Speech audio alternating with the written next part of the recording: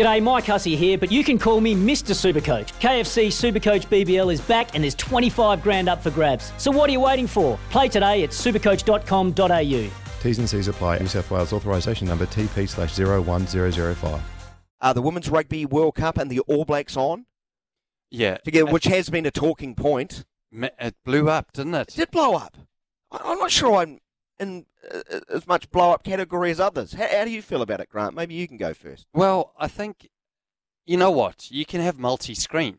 I think it's the way that NZRU coped with the situation again. You mean the line where NZR stated on their Twitter feed, NZR did not take into account the Rugby World Cup stipulation that the host nation would play in the quarterfinal 2-time slot, regardless of pool results, and may have inadvertently caused a clash. So you didn't read the competition rules? I'm not sure if that's inadvertent. Well, There's no real massive apology there anyway. No, so what I read is they said that they were aware of it. They were aware of it, but the people that should have been aware of it weren't. Which what? I don't know if that's Sky that maybe weren't aware of it, or I've got no idea. But they said that they were it is aware what of it is. But other people weren't aware of it. Yeah. Wow. And as I look for the quote of what they said, I think it was the way that they explained and apologized to everyone, which they said it was an oversight with bigger consequences. And this was Chris Lendrum. We were aware of it as an organization, but the right people weren't aware of it. And then he added, it's not the end of the world. We're lucky to have these problems in New Zealand, as opposed to maybe they should have said a great opportunity for multi-screen viewing. I don't know. I mean, are you going to watch? Which game are you going to watch, Daniel? Okay, don't hate me for this. I think that's a really reductive debate. What am I going to watch live, one or the other? Like it's a competition, one over the other.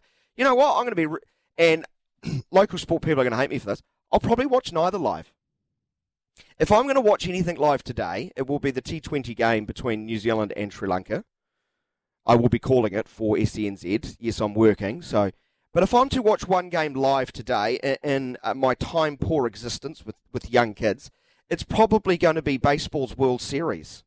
And is that on your laptop or is that TV? Well, ideally, I'd like to put it on the big screen. I doubt I will be able to cash in the brownie points required to actually get that. Well, the Wiggles will be on, won't it? But they're on two different platforms. You can watch them on two different screens if you are watching them live. Yeah. I just think it's a bit reductive, which one are you watching over the other? Like, let's be fair, which one has the most jeopardy? Well, a knockout game in a World Cup. That game means more than the All Blacks playing Japan for the fifth time, where the last time they played them was in 2018, where they scored 60-odd points to 30. Is it a frontline All Black side? No. Are there some individuals you're probably looking at more than the game itself? Yeah, I would think that.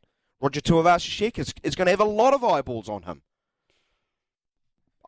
What say you, listeners? 0800 150 811. It's also... I actually watch sport outside of New Zealand. I hope that's okay. That's okay. They don't run concurrently either. So you've got one of them starting at 6:50 and the other starting at 7:30. So I think the All Blacks test starts at 10:07. Yeah, fans can watch the Black Ferns live on Spark Sport from 7:30 and then a delayed replay of the All Blacks on Sky Sport at 9:30 if they're lucky enough to have both platforms.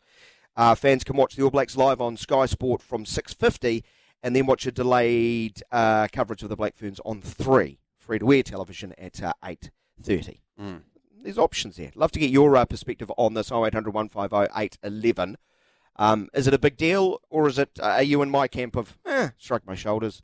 But I don't play women's rugby, and I have not had death by 1,000 cuts that they're probably thinking, and rightly so, that they have been treated, and I think rightly, second-class citizens. Some games in our national provincial competition, Farah Palmer Cup, are at 11 o'clock in the morning. It's like, really, are they being given fair opportunity?